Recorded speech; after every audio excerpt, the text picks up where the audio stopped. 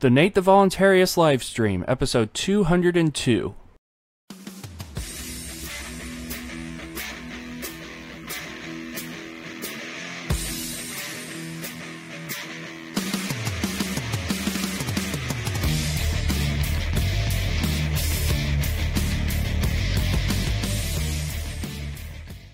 All right, what's up, everybody? It is Nate the Voluntarist, and today I have another great show for you.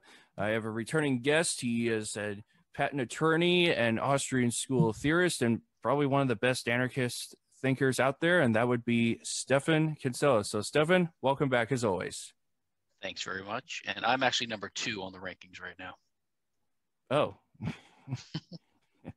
So, we will... Wait, who's first? Wait, who's Hoppa. first? Hoppa. Oh, of course. So, anyways, we will see. I'm going to put some poison in his drink when I see him in Turkey this year and claim the throne.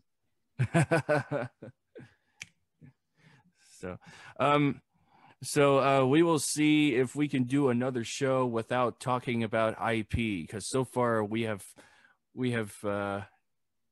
been doing a show where we're basically talking about IP, but I don't know. We'll see if that pops up or not.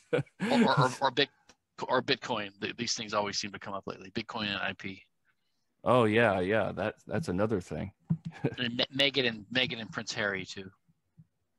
That too? Wow. Depends on what circles you run in.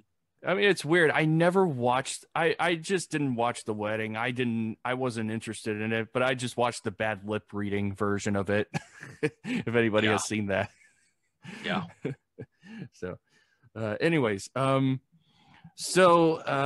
joining us is Tom. It's his first time on, and and Ethical Pirate.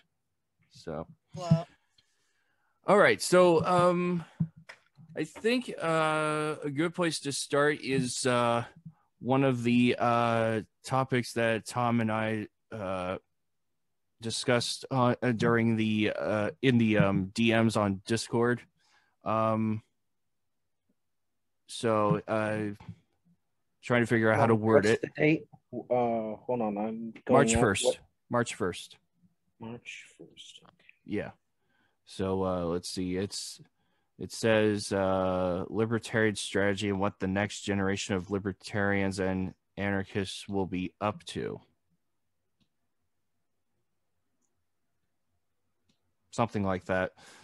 Unless you have a different way of wording it. You asking me? I mean, I was kind of asking Tom how he would word it. Just. I don't know. I kind of forgot about that. So I'm guessing it means sort of like I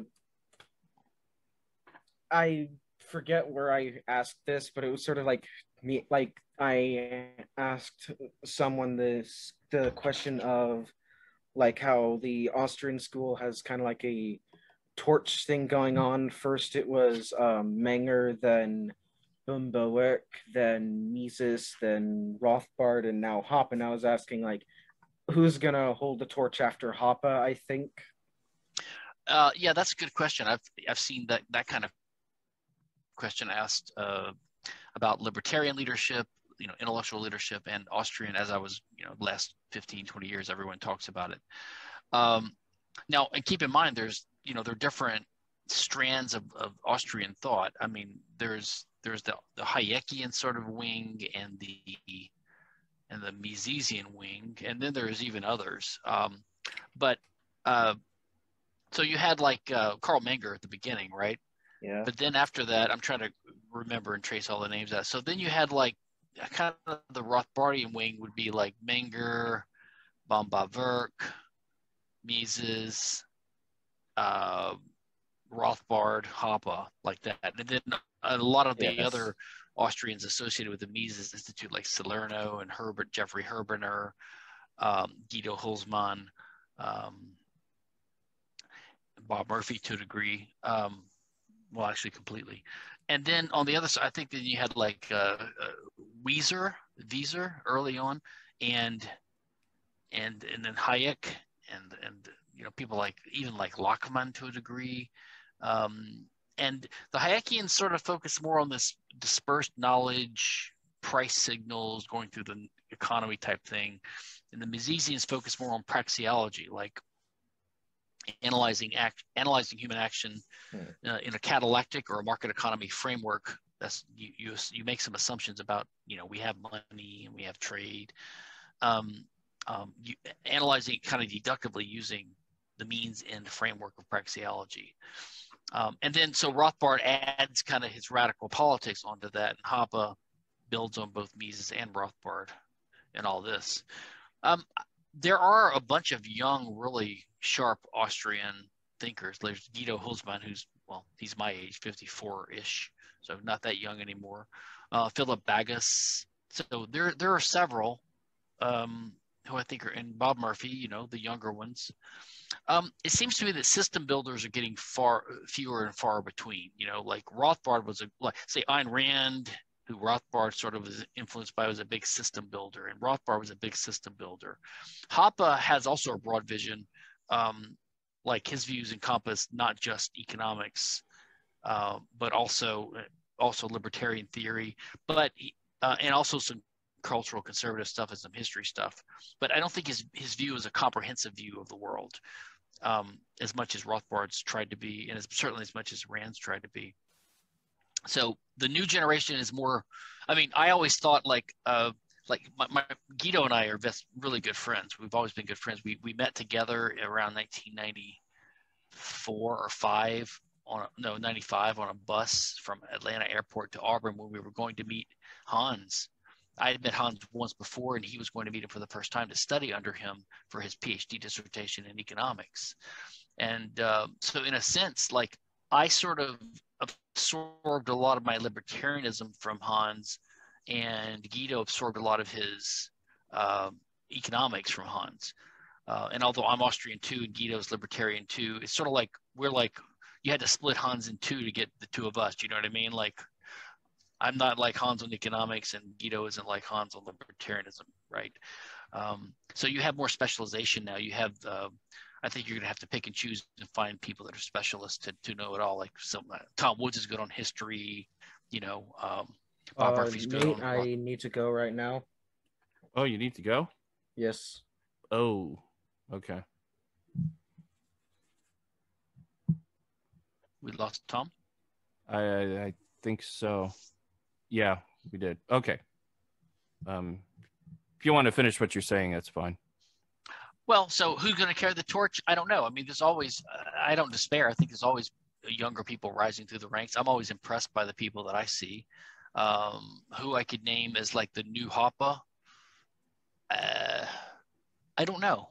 I can't, no one comes to mind. I think lots of people have different aspects of the kind of, and partly it's because Mises and Rothbard and then Hoppe almost they completed it, but they've honed it to such a great level that, in a way there's less and less improvement to do or work to be built upon. You can always find new things, but we're to a more sophisticated level than what Rothbard inherited, Mm-hmm. Let's see. I would like to apologize if I'm not really talking that much, because I kind of stayed up all night trying to type my Agorist script. The upcoming video. Who's that? Is that Ethical Pirate talking? Yes. Yeah, it's me. Okay. Yeah, your screen's not glowing, so I wanted to be sure. Weird glitch, I guess, but yeah, they're like you said, there's tons of people that could take Hoppe's place and stuff. I see like a lot of like people my age actually, doing things like writing articles and posting as many free thoughts as they can, which is pretty cool, and it shows that we're not lazy.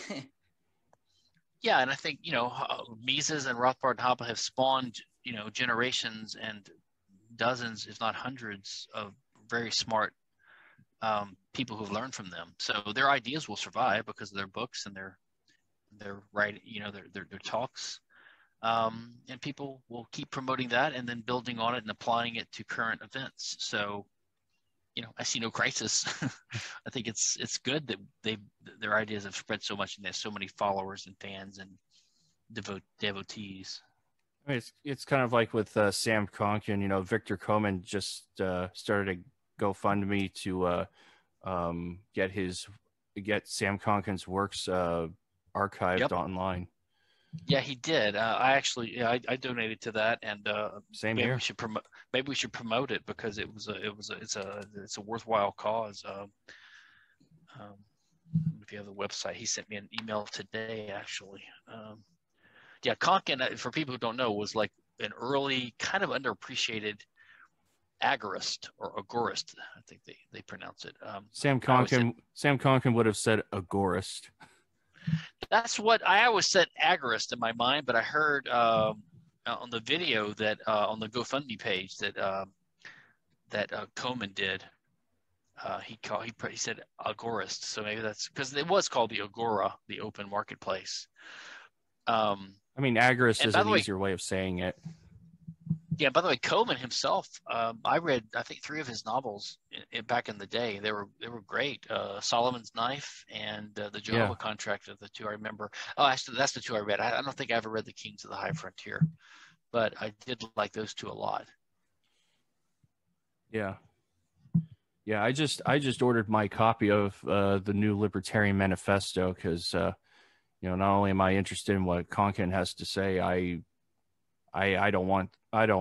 would hate to see his works be swept under the rug because I think he made a lot of important contributions.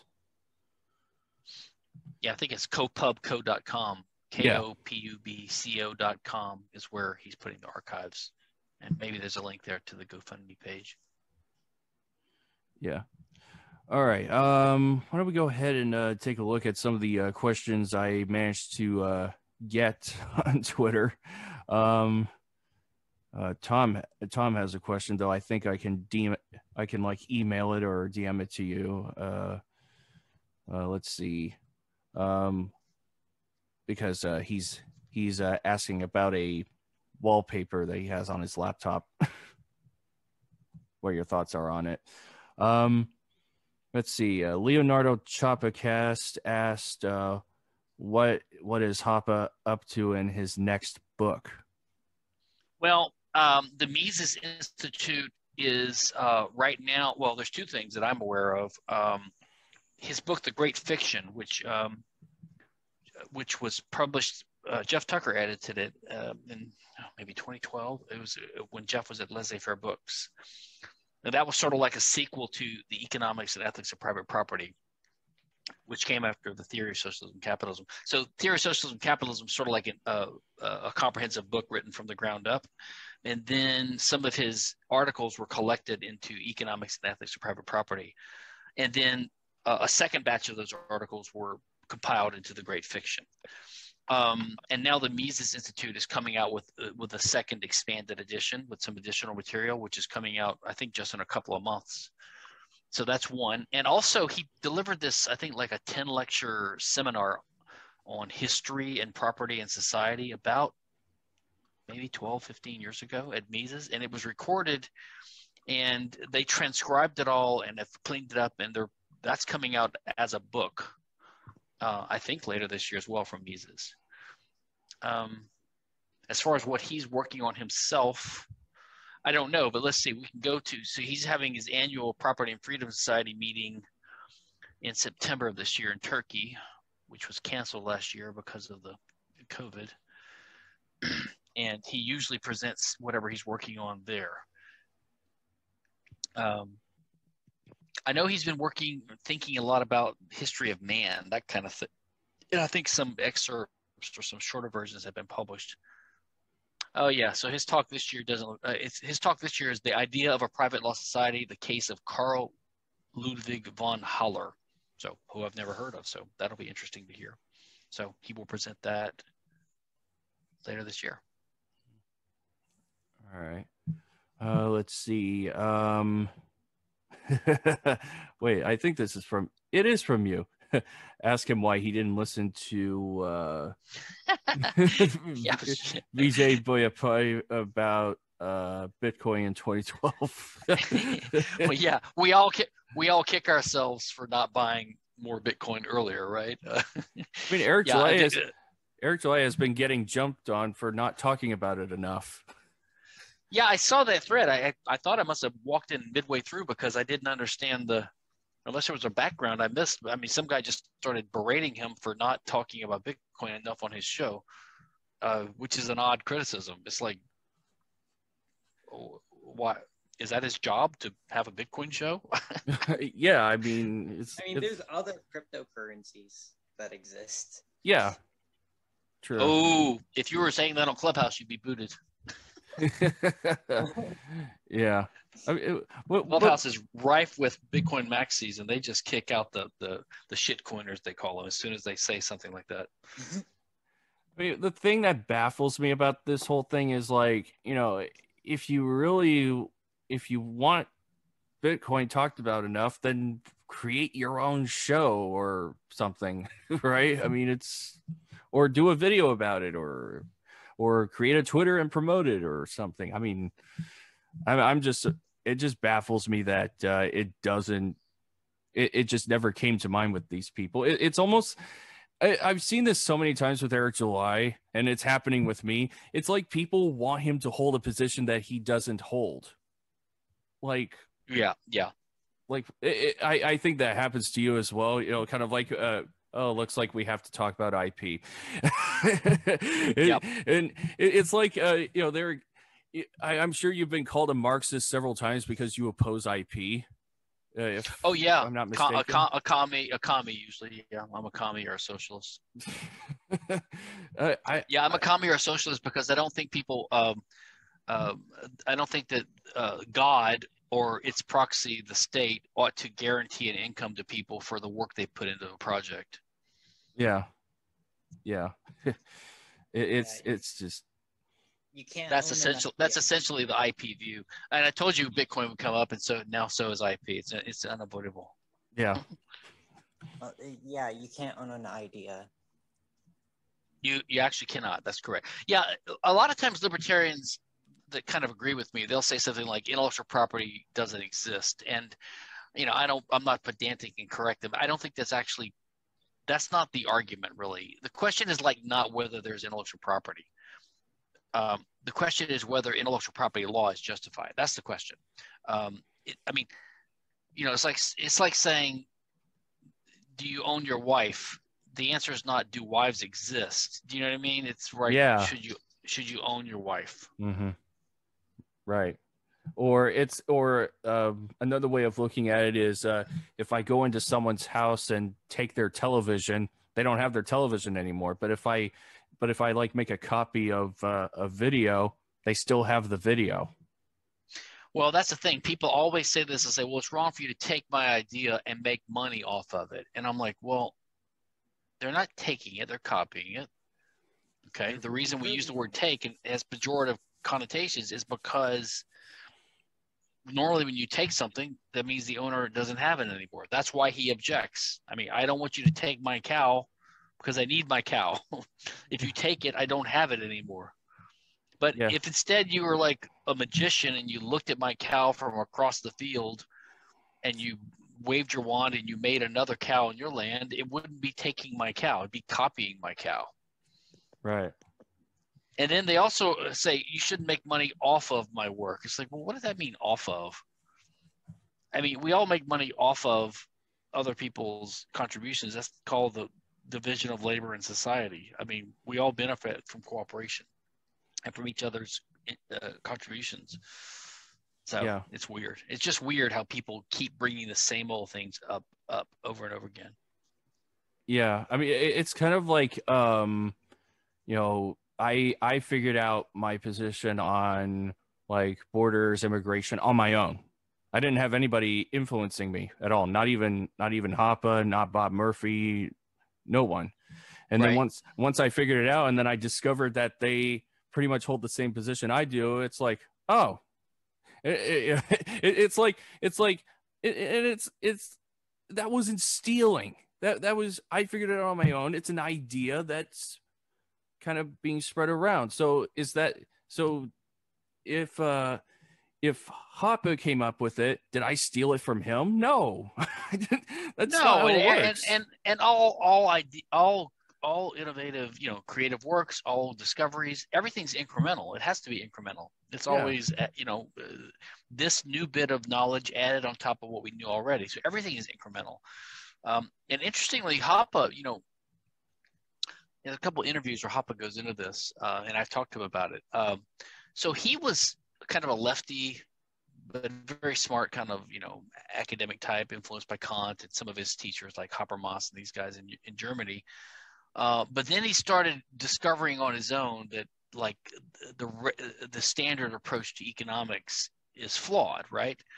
So he started kind of coming up with, on his own, without exposure to the Austrian school, he started coming up with basically what was praxeology, all the category. And then he somehow stumbled across Mises, and he read it. He was, oh, finally some economics makes sense. And this Mises guy basically has already figured out what I was kind of recreating myself on my own. So he abandoned, his own attempt and just became a Misesian.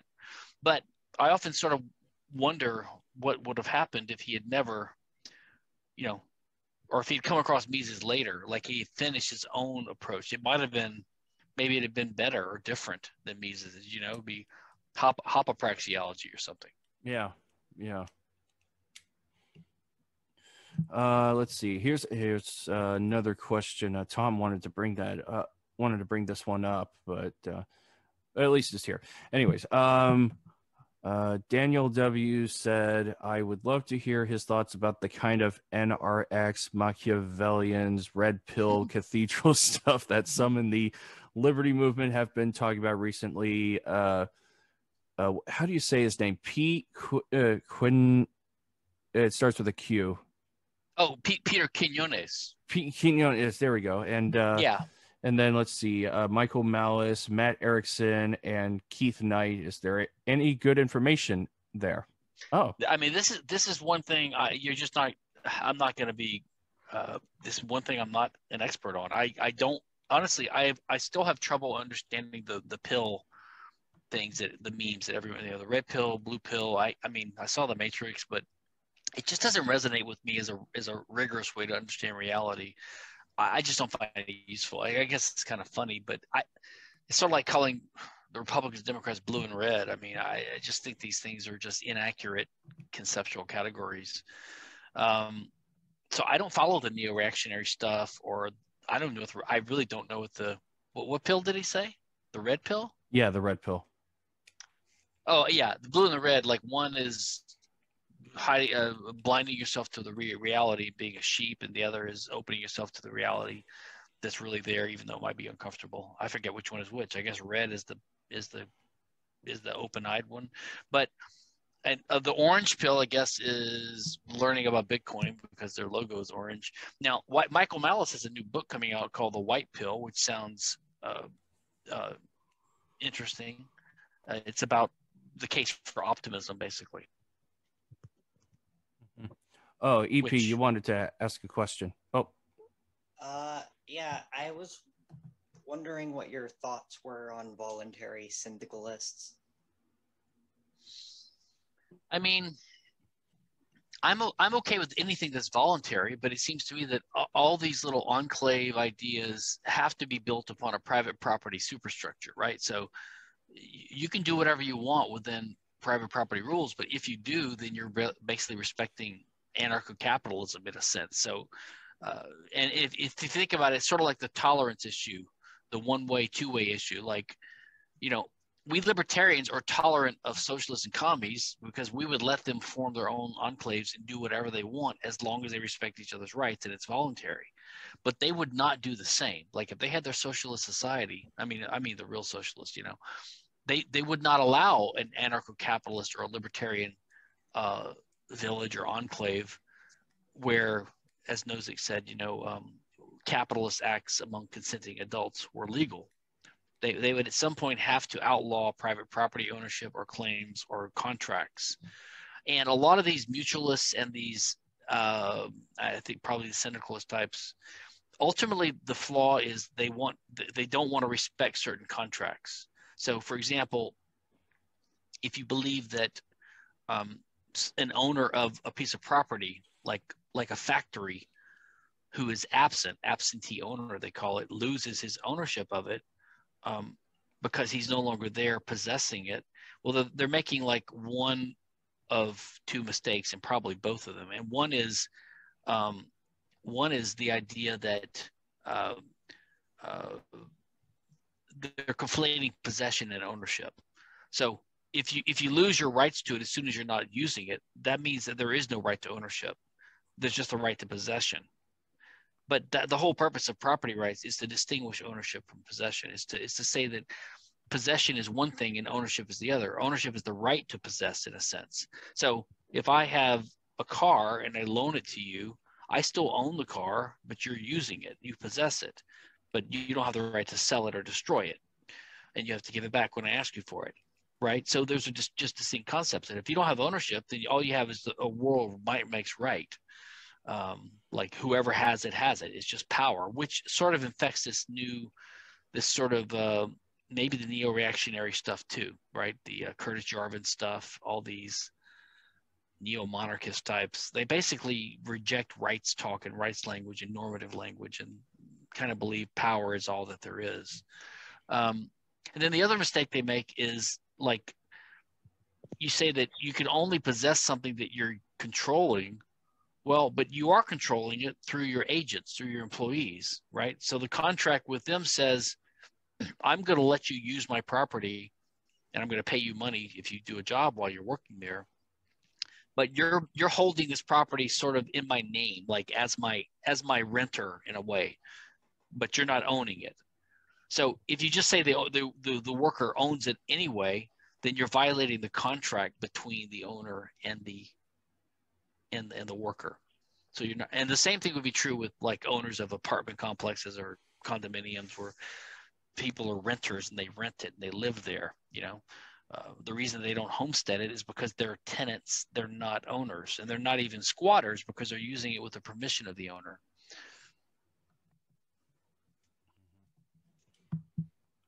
It's kind of funny.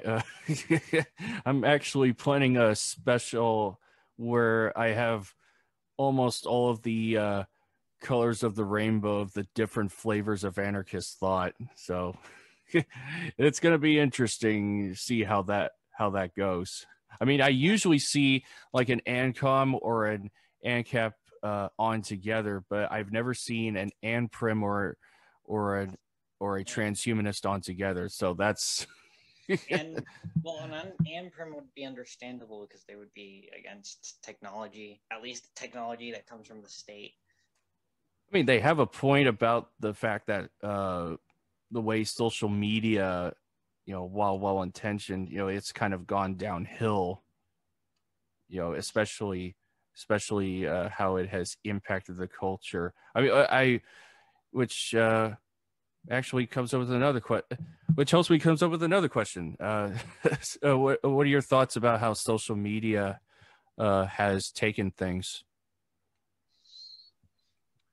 I mean, I'm not hysterical about it like a lot of people are. I mean, I'm still a strict plumb line libertarian, so I do think people have the right to do whatever they want with their private property. And I'm not surprised that they've turned kind of leftist. A lot of these I used to call them tech libertarians, the ones in Silicon Valley, they're just showing that they're kind of soft-headed, muzzy-headed, kind of lefties in a sense. And I'm not surprised by it. I'm not surprised Hollywood's like that, or the press. Some libertarians argue that they don't really own their property because they're in bed with the state. I think that's a slippery slope and not true. I mean, you can't just run around classifying the New York Times or Facebook as effectively fair game for violence or unjust laws, just because you don't like their politics. I mean, just because they're socialists doesn't mean they're in bed with the state. everyone's in bed with the state to a degree. So I just think it's better to try to work to disentangle it and to reduce the state's power rather than to run around trying to blame people for being slightly tainted for having some association with the state and then using their taint as an excuse to hurt them. I mean, that's not the goal of liberty. The goal of liberty is not to find excuses to hurt people by characterizing them as some kind of quasi-aggressor, which is effectively what all this is. Even when you hear people saying, oh, we should remove their Section 230 waiver of liability under the Communications Decency Act, because they're acting like a publisher instead of a neutral platform now. A lot of conservatives are saying this, but even some libertarians. But that's because they don't understand that the CDA Act only protects publishers, platforms, protects them from liability for the defamatory acts of their users. But defamation is an unjust law because it should not be illegal to commit defamation. So any statute that protects someone from liability for defamation is good. It's like right now, certain people are exempt from prosecution for drugs, like medical researchers who have some special permission, let's say, right? Well, just because not everyone is immune from prosecution for the drug war doesn't mean the solution is to make the medical researchers subject to it, or like some of these stupid evil Democrats say that they want to reinstate the draft because right now it's predominantly, the service, the military service is voluntary, so-called. I actually don't think it's completely voluntary because I think people are forced into it by economic circumstances caused by the government. So we actually have a form of conscription now, like economic conscription. But the solution to that is not to draft rich white boys who get out of it now because they don't need to do it for money. That's horrible. That's sort of like these, the people that want integrated schools and they want to force integrate people because they want like the privileged smart kids to be in school with in public schools with the kids that are not as smart, or maybe they want the brown kids to have white kids in their class. I mean, it's sort of condescending to the blacks to say, they need a good example. I mean, they need the white example there to learn from or something. I mean, they want to make some kids sacrificial lambs, right? For the masses who are suffering because the schools suck because the Democrats have ruined it. I got off on a tangent, but where were we? Sorry. I was just soaking everything in. I kind of lost. Right. I'm kind of lost too. So sorry. So, I don't know. Anyways, here's probably my most favorite question of all the other questions here. What's it like being such a heavyweight? Oh, the head is, what does it say? The crown hangs heavy on the head. No, seriously. I mean, it's been sort of fun to have climbed to a position where my work is known and discussed and respected, and I'm just working for liberty like everyone else. And my personal role in it has been to work on libertarian theory, right? Other people work on more activism things or practical applications or spreading the message or just supporting causes with their money or with their time. So I think I've developed some specialties in a few narrow areas like intellectual property theory and a couple of areas where praxeology and legal. I kind of have a unique set of knowledge on a pretty high level, like legal theory, partly because I went to a school in Louisiana which has a civil law state. So I learned both the Roman civil law system and the common law, which has been helpful to me in my libertarian theory, plus Austrian economics, plus the influence of the radicals like Hoppe and Rothbard. So I try to just bring that to the table when I discuss some issues. So, but there's lots of things. I mean, people ask me all the time. I mean, I'm an NCAP, So people always ask me the anarchist questions like competing defense agencies and that kind of stuff. And I have some thoughts and I've read on it, but I haven't really written much on it. It's just not my area. You know, I defer to like David Friedman and Randy Barnett and Hans Hermann Hoppe and Molinari and Bob Murphy and the Tannehills, people like that. So I just try to know my place and work on the areas I can make contributions at, which I think has been pretty narrow. But I've always tried to approach things incrementally. Like I have my book coming out later this year, which is a collection of my essays, articles, but they kind of come together like a book because every time I wrote, I tried to build in a consistent way on the last one. And a few times I would plan, like I knew there was a chunk missing, but I was going to write on it later. So I kind of planned around that. So they sort of fit together. So I've tried to carefully go and only go where I'm pretty sure, so that, and it's resulted in a pretty consistent edifice, I think. Not comprehensive, but pretty consistent and somewhat broad. So, I mean, I'm kind of joking. The heavyweight thing was sort of a funny meme that came because like right now, I'm giving my time. You guys are giving your time. We're all giving our time in the service of liberty. It's kind of a hobby, but we're doing it out of a good motive, right? And I actually happen to have a lot of deep knowledge I've worked on for 25, 35 years in a few areas. And, you know, a lot of people that write these books and these things, they're not accessible. You know, like Hoppe's disappeared, you know, or he's just old school. He's not on the internet.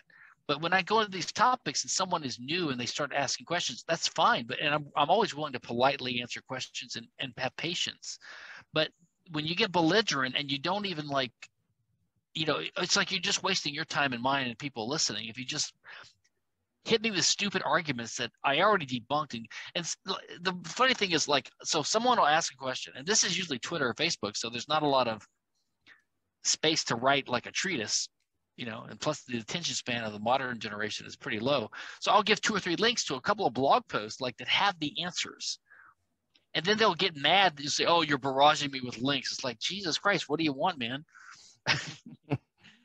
So I just think people should, when someone's willing to give you their knowledge and they're specialists, you know, take advantage of it. You know, like when I talked to George Selgin about free banking, I don't agree with all of it, but I asked questions and I know he studied it a lot more than me. So that's where that came up with. I said, someone asked a question like, well, what do you think? I said, what I think is you realize you're talking to a heavyweight, take advantage of it. Don't be a punk. And I kind of was joking, but it became a meme. Yeah, I think you kind of gave some good advice to Jan Helfeld in some ways. Now, Helfeld was so everyone thinks I'm rude and I'm arrogant and condescending, but usually I'm not, because like this, you know, if someone has a question and I'm talk patiently to people that have different views all the time, and I don't mind if people disagree. But Helfeld started out like, I never pretend like something is what it's not. So Helfeld started attacking me for not following the stupid rules of the debate, which he claims we had agreed to in email, which is like, he asked me 12 questions and I asked him 12. I mean, imagine a debate like that. So I just said, this is stupid. I'm not going to do it. He's like, this is a problem with you, Enter, because you never followed the rules. And and I'm like, okay, so you're criticizing me for not following the rules in an impromptu, unpaid, informal debate, but you are sitting there advocating that I be taxed. So let's keep things in perspective. You know, don't get on a high horse with me. And he said I'm insulting him. I'm like, okay, let's say I'm insulting you. Let's say I'm not following the rules of the debate. Those are pretty minor offenses compared to you endorsing and condoning and advocating, you know, the institutionalized power of the police to come into my home and threaten to arrest me and put me in federal fucking prison if I don't pay taxes to support your little state. So, you know, don't criticize me for something trivial when you're advocating for criminality. And I will give you the benefit, not the benefit of the doubt, but I will treat you as a civilized member deserving of respect and have a debate with you, even though there's a lurking threat of force behind what you're doing, right? So like, you barely deserve to be treated with politeness and respect and civilized company, because you're basically advocating for criminality. So I'm willing to do that, but don't push it, buddy. That's my attitude on that. Oh man, I just couldn't get over that. All his arguments were basically, suppose you were in the desert and you were dying of thirst and you needed to steal some water, would you do it? It's like asking. It's not an argument. Yeah, it's like asking the question. You were tied down in your seat or in your chair, and then you had a gun to your head. Would you take the bullet if and the bad guys wanted to blow up the world? Would you take the bullet, or would you let the world blow up? What would you do? It's like if you were the mother in Sophie's Choice, which of the babies would you give up to the Nazis? Like, what the heck? It's like, I don't know. Why don't we pause the fucking interview and let's go watch it and let's make a decision. That'd be real interesting. I don't know. It was just hysterical. But I honestly, I think I would have to agree. Your debate with Robert Wenzel is far more hysterical. Because he's like, Stefan, why'd you call me a clown? Like, you seem like a clown to me. What do you mean to say? Oh gosh. Yeah, I mean, first, that guy is, look, I there's some stories I could tell about him. I'm not going to tell it in public, but I met him in person before that, in the lounge of the bar at the Auburn Hotel, and I was sitting there. I'll tell part of it. I was sitting there on my iPad, I think, some Apple device. He walked up and he started making fun of me for using an Apple device because I don't believe in intellectual property. So I guess, I'm a hypocrite for using Apple products or something. So I just smiled and I offered to buy him a drink, and I bought him a drink, and I was polite to him, and and then he started telling me these stories about his youth, which are mind blowing. Either they're true or they're completely fabricated, which either one is not a good sign. But if they were true, they were crazy, and if they were false, he's got a weird imagination and a weird way of talking to strangers. So anyway, he's an odd dude, very odd dude, and I don't think his name is Raymond Robert Wenzel. Someone has done research. I mean, he's got like about a dozen pseudonyms he's gone by. So he's got some weird, shady past. He's a weird dude. Didn't he say he went to the Federal Reserve or something and recorded a conversation? My speech at the Federal Reserve. He delivered a speech at the Federal Reserve, and then it turned out he sat in the lunchroom with a couple of buddies and read his paper to him while having lunch. Oh, that's odd. Ugh. and his argument. This all happened because he was cozying up to the Mises Institute.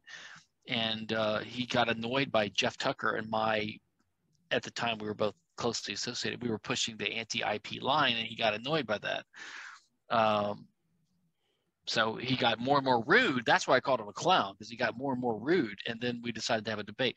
And then, his argument was, I know a formula that I can use to get links from the Drudge Report. And he goes, tell me the formula, Stefan. Tell me the formula. I'm like, I don't know the formula. Aha, there's IP. Because I have the formula and it's valuable and you don't know what it is. That proves there's intellectual property. I mean, wow. Never thought of that amazing, genius, sophisticated argument, Bob. I think that's one of the biggest problems when arguing for IP. Just because it says property doesn't mean it's legitimate. Correct. So that's the issue. I mean, if it's, and not only that, if it's a state creation, then that should be a red flag. Yeah, I mean, slaves were property too. So what? Yeah. so does that? I mean, yeah. These people don't have they don't think in conceptual and principal terms. They're not consistent. They can't even distinguish what sense they mean words in. I mean, they can't distinguish prescription from description, right from wrong. What is the law and what the law should be, right? What's aspirational? what's descriptive, what's is and what's ought. I mean, you can't just say, and then they also make, they make the same mistakes a lot of the Bitcoiners, like a lot of the anti-Bitcoiners, like Peter Schiff. They keep making this argument that, well, Bitcoin, unlike gold, doesn't have intrinsic value, as if gold nothing has intrinsic value, number one, right? Yeah. And gold did and does have a non-monetary value, but they sort of like act like, well, gold is backed. So gold is backed by its intrinsic value, its non-monetary value. Well, it's not backed by it, because once gold has a value on the market before it's money, right? Like for jewelry. And then when it starts becoming used as money because it's suited to be money, it becomes even more valuable, because now it's the thing that's used in the monetary network. So it acquires a value on top of its non-monetary value. So that value is what people rely on when they save in gold. So if it stopped being used as money, Right. it would collapse down to the non-monetary value. So it's not backed. Maybe 1/10 of the value is backed. So you're still not protected. No money can ever be backed by anything. Right. Anyway, so I think they're making the same mistake, right? This intrinsic value mistake. And so the IP guys say that if something has value, that means it's property. See, they're conflating property and things that have value. And they also make a similar mistake. If you can sell something, it means you own it, right? But that's because they're not thinking carefully about these concepts, sale, and they're not distinguishing economic behavior, which is descriptive, from law, which is prescriptive, right? Which is normative. So selling something in an economic sense is just a way that we explain people's motives in the means end, the praxeological framework. Like, the reason I gave you the apple was to get the orange. So you can call it a sale because that's just a compressed way of explaining the characteristics of that action. Like, I employed my apple to get an orange. The means used was my apple. The end was the obtaining of an orange. But I might want something other than an orange. So I might want a girl to kiss me. So I give her an apple. She kisses me. In the means end action framework, it's still praxeologically the case that I used the apple to get something I wanted, the end that I wanted, which was for her to act in a certain way to give me a kiss. And you could say she sold me the kiss because it's analogous to the other one. And you could describe it that way, but that's just a way of describing the motivations for what she did. She kissed me in order to get an apple. She used the means of her own body and her control over it to perform an action that satisfied me, made me induced to give her an apple, right? But that doesn't mean she owns her kiss. I mean, that's just a metaphorical sloppiness there. It's what we call reification. When you take a concept that's abstract and describes something usefully and you turn it into an existing sort of thing, right? Like, my love for my child knows no bounds. Well, how much does it fucking weigh? I mean, or they'll say, well, do rights exist? I mean, that kind of language starts pushing people into confusion about sort of the metaphysical status of these things, or the ontological status, whichever one you want to say. So value is just a concept we use to explain why people do things. So we say that when someone employs a means that they have in their possession, their command, their control, to causally interfere with the world according to the laws of cause and effect, to change the course of things that would happen to achieve an end result in the future that's different than what would have otherwise happened, that's their purpose or the end or the goal of their action, and they employed means to achieve it. So we just say that demonstrates that they valued that end that they pursued, and that they valued it more than other ends they could have pursued instead, right? That's where opportunity cost comes into it. So value just is a way of describing the interplay of choice and and use of means to achieve ends. It just describes, it's a way of almost tautologically saying that you chose that end. You chose the end that you preferred. You demonstrate that you prefer it because you chose it. You acted to achieve it, right? Doesn't mean value is a substance or a thing that's inside of something. So just because something has value on the market, and all that means is someone is willing to give you money to get you to give it to them. That's what has value means. Has value means other people desire that thing. The fact that someone subjectively in their intentions in their mind desires an object does not mean, or I should say more broadly, they desire an end result. Doesn't mean that that end result is property. Like the end result might be, I want to see the sunset. So I get in my car and I drive to the beach in time to see it. That's the end result I wanted. That's the goal of my action. I value seeing the sunset. Doesn't mean it's something I might even pay money to do it. So I purchased the sunset. I own the sunset. The sunset's an ownable thing. See, all these people don't think carefully like this because they're not steeped in praxeology. If you are, then you start seeing things right away. All right. EP, did you have any other questions? If you're still there. Yeah, I'm still here. Basically, I don't really agree with the like terms and stuff, but like it's semantics at this point. I don't care. I guess you could define things however you want as long as you can understand each other. That's correct. I agree with that. But you have to be careful then, especially if you use terms in an idiosyncratic way.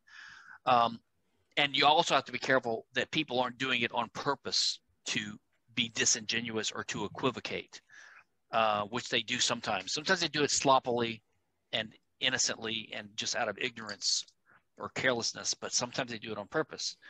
Like, so statists often will say something like, they'll try to argue against anarchy by saying that they equivocate on the word government. So they'll use it in one sense to mean the governing institutions of society, which we anarchists believe in.